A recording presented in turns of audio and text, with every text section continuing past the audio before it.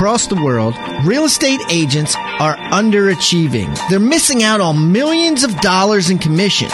My name is Pat Hyben, and in the past 27 years, I've sold over 6,000 homes, selling over $1 billion in real estate volume. My plan is to interview agents from across the world and help all agents create their destiny.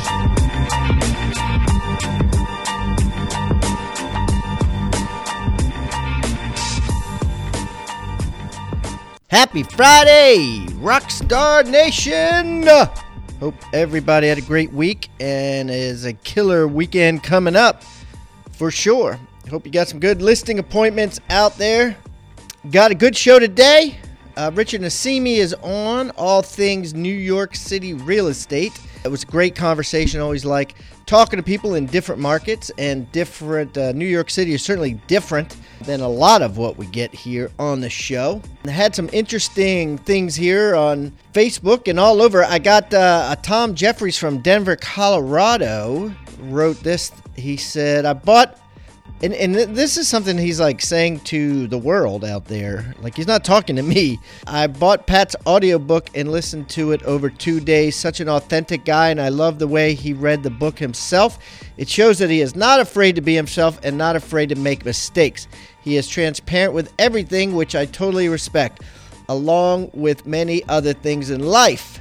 I need to up my affirmations and up my game.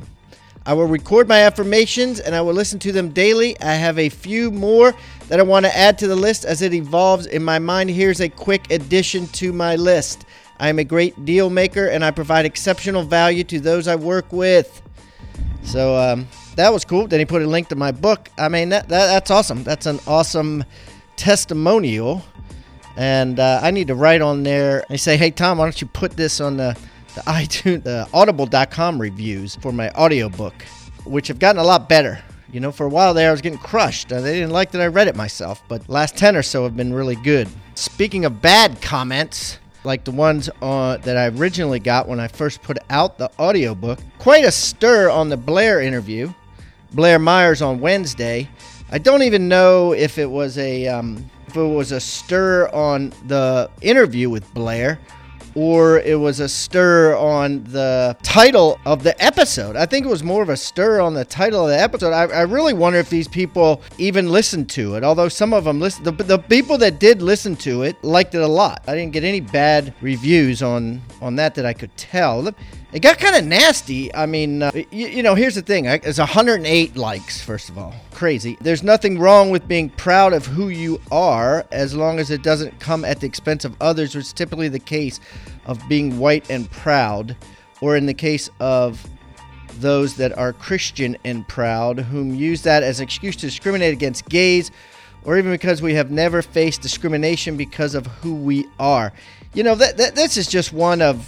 You know, I'm not going to even get into this because it's kind of negative. At the end of the day, Blair is an agent in an area where it would be perceived by many for him to struggle more or be harder for him in the Bible Belt to become a top agent as it would for a down-home boy who was very masculine. I mean, I think it's the fact of the matter, the fact that he's gay and he's proud of that fact is just saying, hey, look, you know, I overcame the odds, right? And it is not what he wants. He even said in the show, it's not what he wants to be defined as. Let me get that straight. He's not defining himself as proud and gay. He wants to be defined as many things other than that. But the fact of the matter is, like Jackie Robinson, the first black baseball player, I'm sure he wanted to be defined as a good father and a good husband and a good son to his mother and everything like that. But at the end of the day, he was defined by being the first black baseball player because, well, quite frankly, he was the first black baseball player. So if you're the first mega agent that's openly gay in the Bible Belt, well, that's just how the universe is going to define you. It's not really up to Blair. So that's just the way it pans out. It's not right or wrong. Everybody pulls the thing, hey, this is wrong, this is right, whatever. You know, at the end of the day, like, listen to the interview. If the content was good and it was inspirational, which it was, take something from that. And if you haven't listened to it, I think you should, because it inspired me. And I'm not gay, not from the Bible Belt. It inspired me to liberate myself and live, I think, more amplified of what I naturally am just by listening to him and listening and re-listening to his interview. And I'm hoping that and a couple people on Facebook commented that. A couple people said, hey, most of us sell our souls every day to pretend to be somebody we're not. And kudos to him for not doing that. So anyways, enough of that. That is always interesting to watch. Here's a real life story. Something happened to me today. Actually, this morning I'm dealing with this. I bought a house with my sister 11 years ago. She was a single mom, 3 daughters, and she didn't qualify for the loan by herself. I co-signed the loan 11 years ago. And we sold the house a month ago. Here's the weird part that, I think we interview a lot of people on the show and their market is killing it. And that's the reason they're on a show, because they're selling a lot of houses. And a lot of the reason they're selling a lot of houses is because their market is doing really well. Well, this is in Halifax, Virginia, near the Tennessee border. And, this house was on the market 15 months. I bought it for $130,000. I sold it for $82,000. I've lost 48 G's on this house and in 11 years. And the story I want to tell you is not even about that. The story is that at settlement this morning, they found a lien from Bank of America for $3,500. And it wasn't my loan. It was a loan from the prior seller. So, of course, I'm like, well, that's not my problem. And, that's a title insurance thing. And lo and behold, they emailed me my signature from the settlement 11 years ago saying I declined title insurance. Now, I've bought a lot of houses. I've never declined title insurance, right? I always get title insurance. For some reason, I declined it, or it says I declined it. I don't know. I could have just signed a whole bunch of papers and it was automatically checked off. Guess how much it was? $182. So 11 years ago, in my infinite wisdom, I decided to save $182, or the title company decided that they were going to save me $182 and check that off. I can't be sure. It could have been my sister too, because she was the one that actually went to the settlement and I didn't go to the settlement. But anyways, it looks like I got to pay $3,500 extra because I didn't get title insurance. And thank God it wasn't $35,000 extra. But on top of losing all this money on the purchase, now luckily when we bought it, I think we put 20% down, so our loan was still low. We still got to bring money to the table, but it could have been even worse, I guess, if we hadn't put so much down. But long story short, buy title insurance. I mean, especially when it's at that little bit of money, $182, and now today I got to pay $3,500, and there's no way around it. And I got to pay. And here's the sad part: the guy whose loan it was has actually declared bankruptcy, and it was probably wiped off in the bankruptcy, even if it wasn't paid. We know it wasn't paid at his settlement. So the title company that settled it when we bought it didn't pay it. They screwed up. They didn't pay it off. They didn't close it. And since that guy has died, the owner of the title company has died, and his title company is closed. And the old owner has been divorced and declared bankruptcy. So there's a good chance it would have been written off in a bankruptcy, but he's not returning anyone's calls. So we're screwed in that aspect too. I mean, so anyways, a lot of things. Bottom line, buy title insurance. 28 years in this business. Right. And I've had title companies be like, oh, yeah, it wasn't recorded right. We got to go down to the courthouse, or we got to, it's going to be delayed 5 hours because we got to get it properly recorded, or, make sure that this lien is cleared. Never has there been a uncleared lien that actually cost money to the seller, the second seller, after they've bought it. Never have I seen this in the thousands of settlements I've been involved in. Never have I seen this on anybody else. I know it happens, but never have I seen it on anybody else, and here it happens to me. So anyways, what can I say? What are you going to do? There's always a dark side to capitalism and an upside to capitalism, and this is just one of those dark sides where you lose money on this deal. Next week, we got a great week for you, too. Very good week. I got some hot shows on next week. I got Noah Ostroff on Monday. I got Rachel Adams on Wednesday and Peter Vexelman on Friday. Noah's from Philadelphia. He's going to teach us how to create a business out of thin air, essentially. And then Rachel's on Wednesday. Rachel's written an amazing book. She's been on the show before, Sacramento, California, written an amazing book with Chris Heller's wife, who's the CEO of Keller Williams Real Estate, and together they've put together a book, and she's going to talk about that. And then Friday, Peter Vekselman, and Peter's doing some very interesting things with investors, and all his money is being made on spreads of investment deals, of flipping houses quick, buying them, and then selling them to wholesalers really fast. So that's interesting. All his money is being made on really fast flips where he's buying properties in bulk, or where he's buying properties, investing in properties, and wholesaling them really fast and making a spread on there. And he's starting to do that in all other parts of the country. So that's going to be very interesting as well. So it should be a great week. Anyways, that's all I got for you. New York City, here we come. Let's jump right in here with Richard.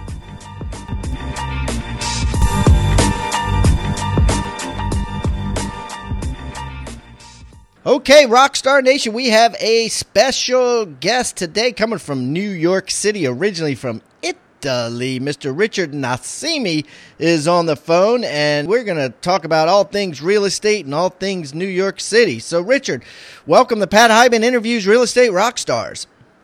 Pat, it's a pleasure and honor to be there with you. Thank you very much for the opportunity. My pleasure having you on, sir. So why don't you give us a little background on who you are, Richard, so our rock star audience here can get to know you better? Sure. I was born in Italy, in Milan. I came to America in 1997, towards the end of 1997. I was in Diamond because of family, jewelry Diamond. My family always was in that business. So we came to New York and we started right away in that sector there. I was never fond about it, but knowing nothing, that was the only thing I had. I started in 47th Street, then in 2005 I called it quits, and I was working in a restaurant. I was the manager at a very high-scale restaurant, Brasserie on the Upper West Side, across the Lincoln Center, whilst I was taking my real estate classes until I got my license. And right in 2008, I got my license right after the Lehman collapse. So wow. That's when I started to do real estate. Well, you started at the bottom, right? It just went up from there, huh? Bottom, rough, tough. Already real estate brokerage, I always call it the top entrepreneurial business in America and the world, where it's all about you working. It was the worst time, really the worst time in every sense.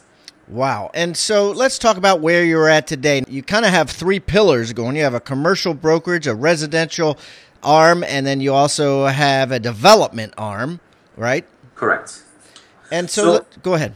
So the company basically, like you said, Pat, very clearly, it's segmented in three ways. Right now we have the commercial brokerage company, which is very below radar, because we like to be in the commercial side, very radar, like doing deals off market, quiet, be advisor on deals. We don't like to publicize so much. We feel that branch of the market requires that kind of silence.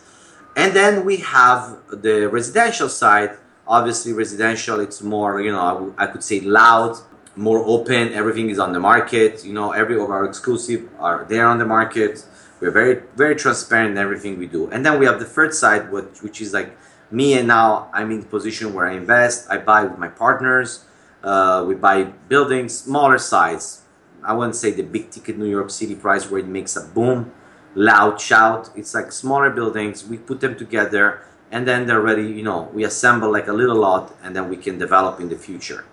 That's great. That's great. So let's start with your residential side of things. Like, tell me about last year. How many units did your team sell last year?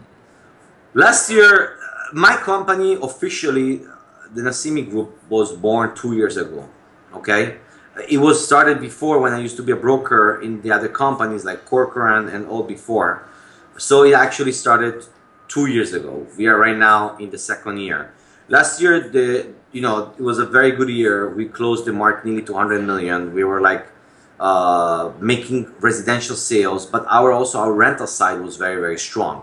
So we had a very good year, very strong year. In deals wise, we turned around about 30 condos. And in sense of right now, sales this year We started the year, January was pretty strong, February slowed down particularly, March is picking up again. So 200 million in volume. 100. And 100 million in volume. How did that break down? How much of that would you say was rentals versus sales? Well, rental is difficult because rental ticket prices are not that big. The commission I would call it a big 20-30% of it. Okay, so how many to, let's say, 70 million or $80 million in volume? How many condos is that or units? We're approximately I don't have the figures right now in front of me. They're about 30. About 30. So they're pretty high priced, right? So they're like $2 or $3 million a piece. I would say the market between 1 and 2.5 million was very strong for us. Very below radar. It doesn't make a lot of publicity. Everybody wants to hear $10 million penthouse, $15 million penthouse, $20 million penthouse. But the below radar, like 1 to 2 million, 2.5, it's still a very strong market. Very strong market. So how do people buy condos in New York City for $2 million, $1.5 million? Do they kind of get word out that one's coming on the market and then they feed into that, or do you put them out there and they take a while to sell? What's it like? Well, we work with the community, the brokerage community. So when we have an exclusive, we put it very, very fast on the market. We don't keep it quiet, silent. If not requested by the seller, usually put it on the market for different reasons. Because you're going to attract a big market. We have a big portfolio ourselves of clientele, but you're going to attract a lot of clients yourself. You're going to attract a lot of interest on the market because everybody nowadays live on the internet. So it became very user-friendly to find apartments on the internet. Not only that, it gives a very good exposure. And also on top of that, we have all the brokerage community that I'm very close to and they know me. So they bring their clients. So we have becomes a very big network. So you say exclusive. Now the most of the country doesn't think like a commercial brokerage where you say, okay, exclusive. I mean, you have this exclusive right to sell, and that's pretty much a given, right? The real estate agent isn't even going to go to work unless he has that. But in New York City, it's a little different, huh? In New York City, they it's more like it's a commercial thing where there's such thing as a non-exclusion, right? Non-exclusive, right? People just say, hey, whoever can bring me the buyer first gets the commission. Well, Pat, before getting to answer your question, let me step 1 second back. I'm not sure how to talk about nationwide. I'm not sure about on that sense there. I can tell you that in sense of I think that any broker, it doesn't represent exclusive, might have a client and might take the client to see an apartment that is exclusive on another broker or a house that is represented by another broker. That creates a co-broke situation. Mm-hmm. So yes, New York City is a little bit different because New York City is big, high volume. So I think that maybe there's a lot of interaction between brokers. I don't know the other markets. I'm talking about maybe other states, exactly how they really translate these kind of things. I do think that it's a little bit everywhere the same way. Maybe in other regions, maybe the seller broker might not find themselves all the time co-brokering with the other broker. Okay, so you co-broke a lot. We do. No, okay. We do. Okay, I mean, it's a normal fact. We love we love the brokerage community because we think that it brings a lot of value to the table. Not all the time, because sometimes you find the broker that is inexperienced, but sometimes you find the broker that's very experienced. We have a relation, and it's great. Yes, the money of the commission might not be total, but you know what? I always say, don't think small. It's not just that's your last house you sell, and the brokerage on the other side one day have a house that might be good for your client. So you want them to treat you the way you treat them. So how do you go about getting listings? I would say that 70% of my listings is from personal referral, from personal people I know, from my network. They all come from that. Some people know me, some people hear about me, some people read about me, and also I get a lot of business by referral. Like people tell about my job. I like to always go above the expectation, above the limits. I don't like to be normal. I don't like to be service. I don't, because then you know what? You're going to find a value on me. When I'm outstanding, people will pay any price, quote unquote, to have me represent them because I bring an outstanding job. Wow. Like, what do you do to make yourself so outstanding that a normal agent might not do? I speak for myself. First thing I do, I put myself in my shoes because I buy, I'm an investor, I own. I think that way. So if someone wants to buy an apartment, I don't look like I'm just brokering it and what the hell. I'm actually there thinking that I'm buying, looking at every details. And you know what? Guess what, Pat? Many times I lost deals because of that kind of approach. Because I am too caring for the deal. And sometimes people tell me, why don't you just act like a normal broker where you just create the deal? I said, you know what? Sometimes I feel, what the hell? Why I do like this? I should be toned down a little bit and just say, you know what? Everybody's adults, and they can take their own decision. But I am not like this. I know. Fortunately, unfortunately, I'm not like this. I can't. If I don't feel a deal is correct, no matter if the buyer is ready and wants to buy, no matter what, I will advise them my real thoughts. So every house you sell, you think like you're buying it, and every house you list, you think like you're selling it. Correct. I gotcha. So when a buyer represents, say, Rich, represent me, I have to get the best deal for my buyer. When a seller tells me, Rich, represent me, I have to do the best interest for the seller.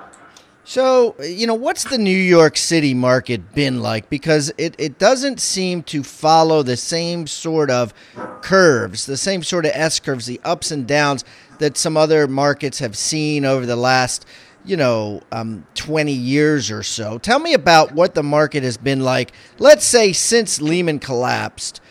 Start there and take me to today. What's the New York City market been like? Well, 2008 represented a big situation for Manhattan, I think for all the world, America, especially in real estate after we had all the defaults, all the mortgage collapse. The big party was over, finally got busted. And I feel like after that, there was a real drastic, enormous correction. Prices went down to really the right prices that they should have been for then in Manhattan. 2009 was a very study situation. 2008, 2009, people were studying the situation. Many developments were stalling. Many apartments were on the market trying to be sold. Some few smart people started to buy. And other people would saying, oh, that just at the beginning, it's going to collapse more the prices. Human greed. They say, okay. And I was advising, listen, if you're buying $1,000 and it falls $100, it makes sense. If you're buying a $2-3 million apartment and the price just $25,000, you can look at it that way because you have to see the upside. That apartment that you buy for $3 million and if you don't think about saving $50,000 in 2-3 years down the line, that apartment will worth $6 million. Yeah. That $50,000 thought you have, you might lose a $3 million profit. And few people of my client believe in me, and now we see the result. But to go back again, so there was a lot of stalling, a lot of not trusting. Nobody trusted. I think that generally when things are going bad, people think they're going to get worse, and when things are going good, people think they're going to get better. Yes, but the people, people say, okay, this is not the bottom. It's gonna go more down. So it created like a kind of stall situation where, at a certain point, landlord developers were like, okay, this is my rock bottom, or you buy, or you know what, go to hell. There's nothing else we can do. It doesn't make sense anymore. We just keep it and that's it. We'll pay the fees, the interest, and we'll keep keeping the apartment until the market goes up. So when that started, people started to realize, well, you know what, it is the rock bottom and we should start to buy. And in 2009, it started to pick up. 2010, we started to see pick up. 2011, volume started to grow. And again, everybody started to jump on real estate. Everybody started in 2012 to buy, to develop, to buy lands. Prices started again to soar up dramatically by a huge percentage. Fed didn't tamper the interest rates forever, kept it the same. Started to give a lot of incentive. New York City started to see a record-breaking on tax abatement, which was given by the local state to push developments in very bad areas. Okay, so let's stop here. So we're at 2012, right? You said in that year there was a huge appreciation in property values. What? Give me some numbers. What was that? Well, there was 15% increase. Okay. So you had a 15% increase in 2012, and then all of a sudden, the city decides to give major tax incentives for developers to start building in some ghetto areas or some. No, that started in 2009. Oh, 9. Okay. But people were still worried about it. It's like, okay, that's great, but we need more incentive. But they didn't know this was a big incentive, because when they're building buildings now, people are buying and they're all investors. Without that big tax abatement, their return is huge. It's huge. It's a big thing. Because you buy an apartment and all of a sudden the only thing you see is paying a common charge and a very, very small, miserable tax on the apartments every quarter. So that was a big thing. That started to respur, and then everybody saw, okay, you know what? Now it's time to buy. With all these incentives, developers that had multi-buildings with many apartments, over 200 apartments, say, okay, you know what? If you buy, I'll give you also the first 6 month free common charges. There was like all kind of incentives. People were giving. So people finally, after 3 years or so, started pushing all their chips in on the table. Yes. 2013, 2014. I know you were director of sales then for the Corcoran Group, Barbara Corcoran's old company. And so, what was that like? What were you telling your agents? What were they? Well, my agents they were just happy about that, or did you have some appraisal issues when that happened? Well, the bank were still very stiff in giving loans. They weren't easy. So what happened? The buyers all became foreigners. The foreigners were mainly European. The first tranche of people in 2009 were Europeans, because the euro was trading at 1.5 and the prices were down, so they saw the great opportunity to buy. So Europeans came here in mass to buy. Then all of a sudden we opened the door to the Russians, where they came to buy big ticket price apartments. They started to inflate the prices on the big penthouses or the big apartments. The Europeans were buying 1 bedroom, 2 bedroom. The Russians were buying big apartments, like 4 or 5 bedroom penthouse. And then they started to incentivize the Chinese market with like the, EB5 visa program, and all the foreigners from. And the EB5 visa, what's that mean? You spend $1 million and you get a free visa? Yes, basically. Yeah. Basically. And is that only for China, or is that for anybody? No, it's not. It's not distinct for one country, but it got allocated mainly to Chinese markets, because there was such a high demand, and that started to really, then it started to flow money into all the segment of the real estate market in New York City, between mixed-use building, office spaces, retail, condominiums. There started to be an outpour of money inside New York City, starting end of 2011, quarter 1 2012, up to 2015. A load of cash of money coming inside the country. All cash buyers, right? Because, they can't get a loan, yeah. But cash for me means everything means nothing. Cash is a very abused term, according to me, by the real estate market. Why? Because it's not real. You see, when they say cash, they bring it from their country of origin, right? So we don't really care if it comes in a sense of loan or mortgage. It gets to this country, to America, to Citibank or whatever bank, in money. Then it becomes cash, right? Because they might be getting a loan in Russia. You just don't know about it, yeah. For the hell we know, it comes from the Bank of Russia. I'm making an example. Or from the OBC Singapore Bank. It comes money. We don't know. We can know. Maybe we don't care about knowing, because it doesn't really concern us, and there's nothing to be concerned about. It can be a loan that the buyer from origin taking, and it's exactly what was happening. Banks overseas had the money in the banks. They don't know what to do. They started to give them to their buyers at a very good discounted rate. So you know what they said? They said, let's buy in America, New York City. So they would say, I'm a cash buyer. They wouldn't put mortgage contingency on the contract, and that's it. So, we wouldn't care, because everything is clear and transparent. Money comes in the bank and it's clear and transparent. So, but the term was a little bit too, I think, too abused about. So you needed to see, when someone said a cash buyer, you say, I want to see cash in an American bank, and a local Correct. bank. But I don't that want never to see, happened, because it's not really cash. It's like just, banking between banking. Wow. So why do you think that all these foreigners, for lack of a better way to say this, said, hey, I'm going to put all my money in New York City real estate? I mean, why not Dayton, Ohio? Why didn't they spread it out a little bit? Why do you think they all are, instead, buying like one condo for $10 million in New York City that they never go to? But let me ask you the question, reverse it towards you. Tell me a country you're very familiar with. Any country, whatever you love, out of America. Let's say China. China. If I tell you, buy an apartment in Shanghai or Beijing, yeah. Right?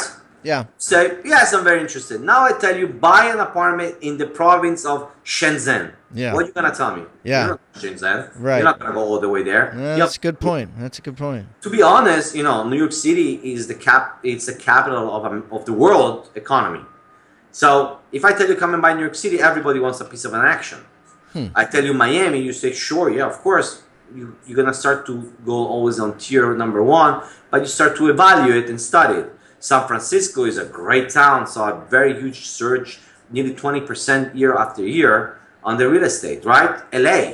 But if I tell you right now, let's go to, Ohio, me and you, Akron, Ohio, me and you might understand, as citizen, Akron, Ohio, but nonetheless, you will tell me, Rich, we have to go, me and you, study the market, understand what we're buying, correct or wrong? Yeah, absolutely. So figure out a foreigner that doesn't know anything about Akron, Ohio, which maybe is a very good market internally, but externally they don't know about it, and they're going to invest there. And these guys are looking just to park their cash right there. Are they even looking to rent these things out, or are they just looking for a place to put the cash? The real test, Pat, gonna come in Q3 2016 when we're gonna have over 7,000 apartments on the market. But wait a minute, stop right there. What do you mean by that? The big test will be all these apartments that are in contract in this new development that they're slated for closing in Q3 and Q4 2016. All this kind of abundance of inventory gonna come on the market. We will see. So there's some people that are building condos that are going to put up for sale in mass coming at the end of this year. Correct. And these are big buildings that they've been building for a while, I guess, huh? Yeah, they've been starting foundation way back. And now they're slated to be completed by Q3 and Q4 2016. And, God knows in 2017, Q1, how many apartments are going to come. And so I can tell by your voice that you feel that it's going to be a glut in the market. It's going to shift the tide, so to speak. You're going to go from a seller's market to a buyer's market just because the inventory is going to be so high? Well, I didn't say substantially that, Pat.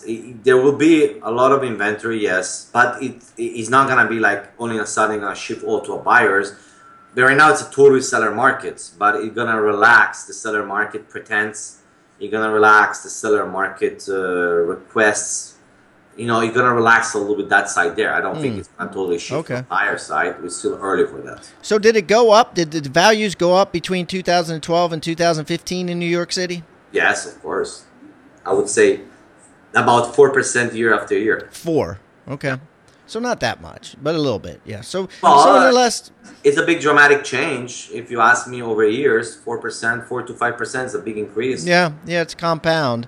Yeah, So 2006, right? A condo was worth $2 million. What would that same condo be worth today, 10 years later? About the same, more or less? I would say, but there's also the change of inflation of years. So in proportion, I think that we are getting close to 2006 prices. If not, we're starting to break them higher.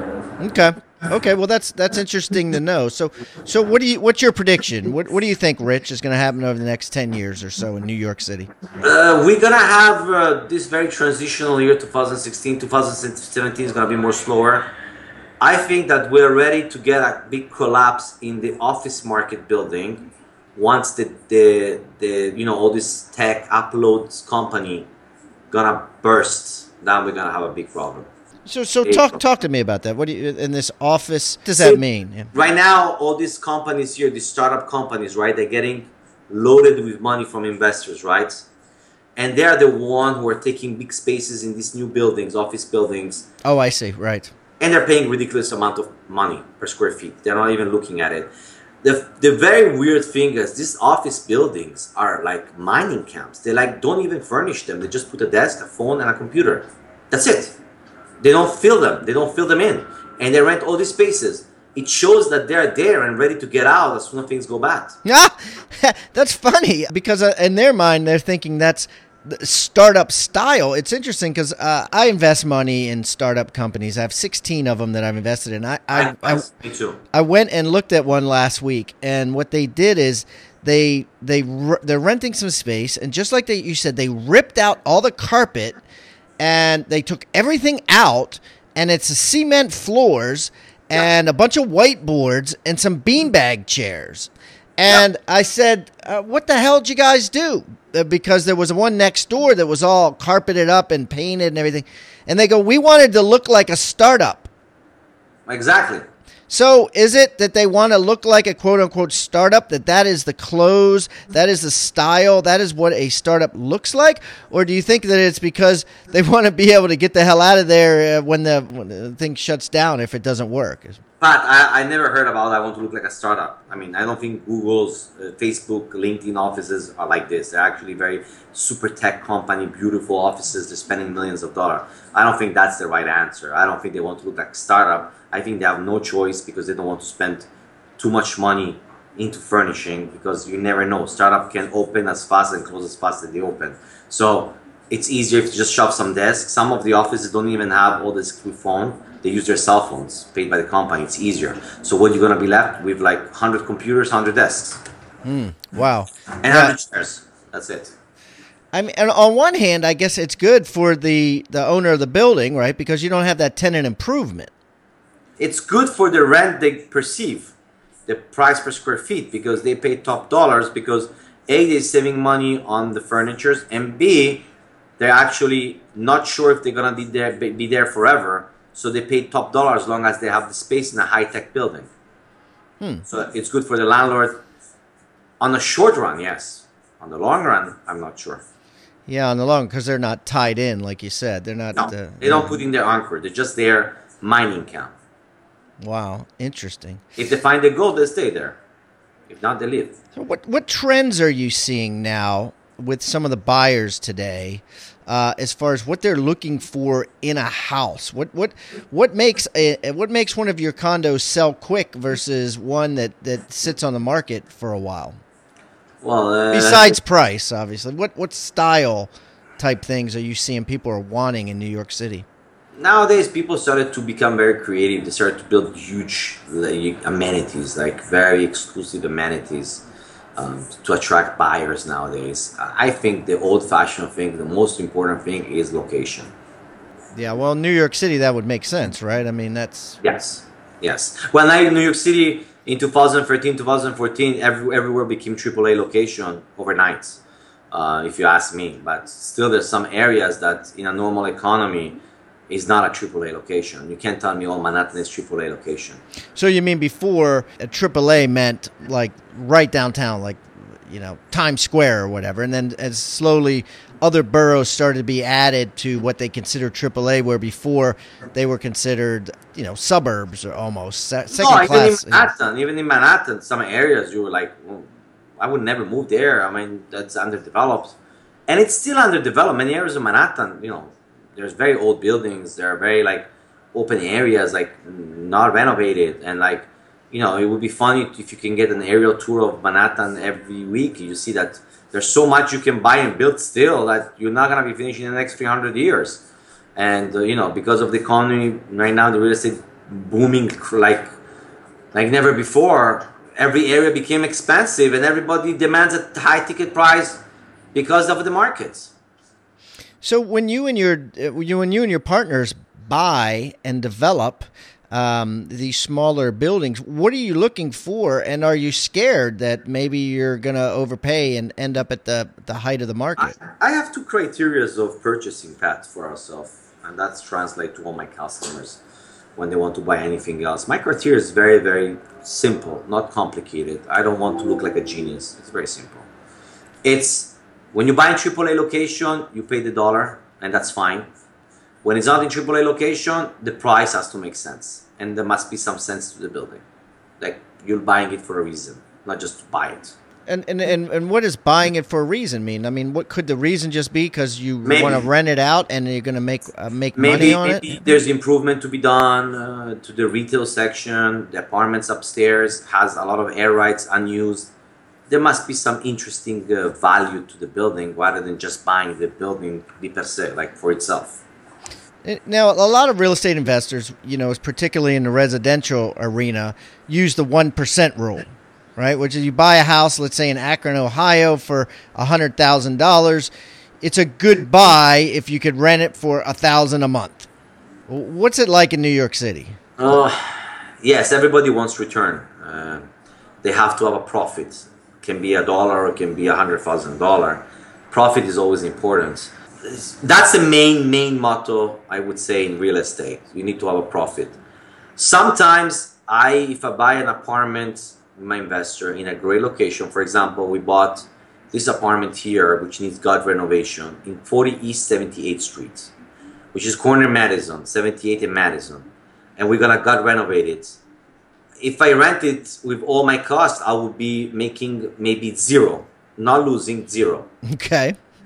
When I sell it, it's when people are going to make the line at the door to buy it.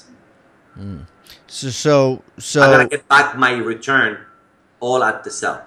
So it's all an appreciation play at this Correct. point right now. Right. The location is the best, AAA. So that's what I like.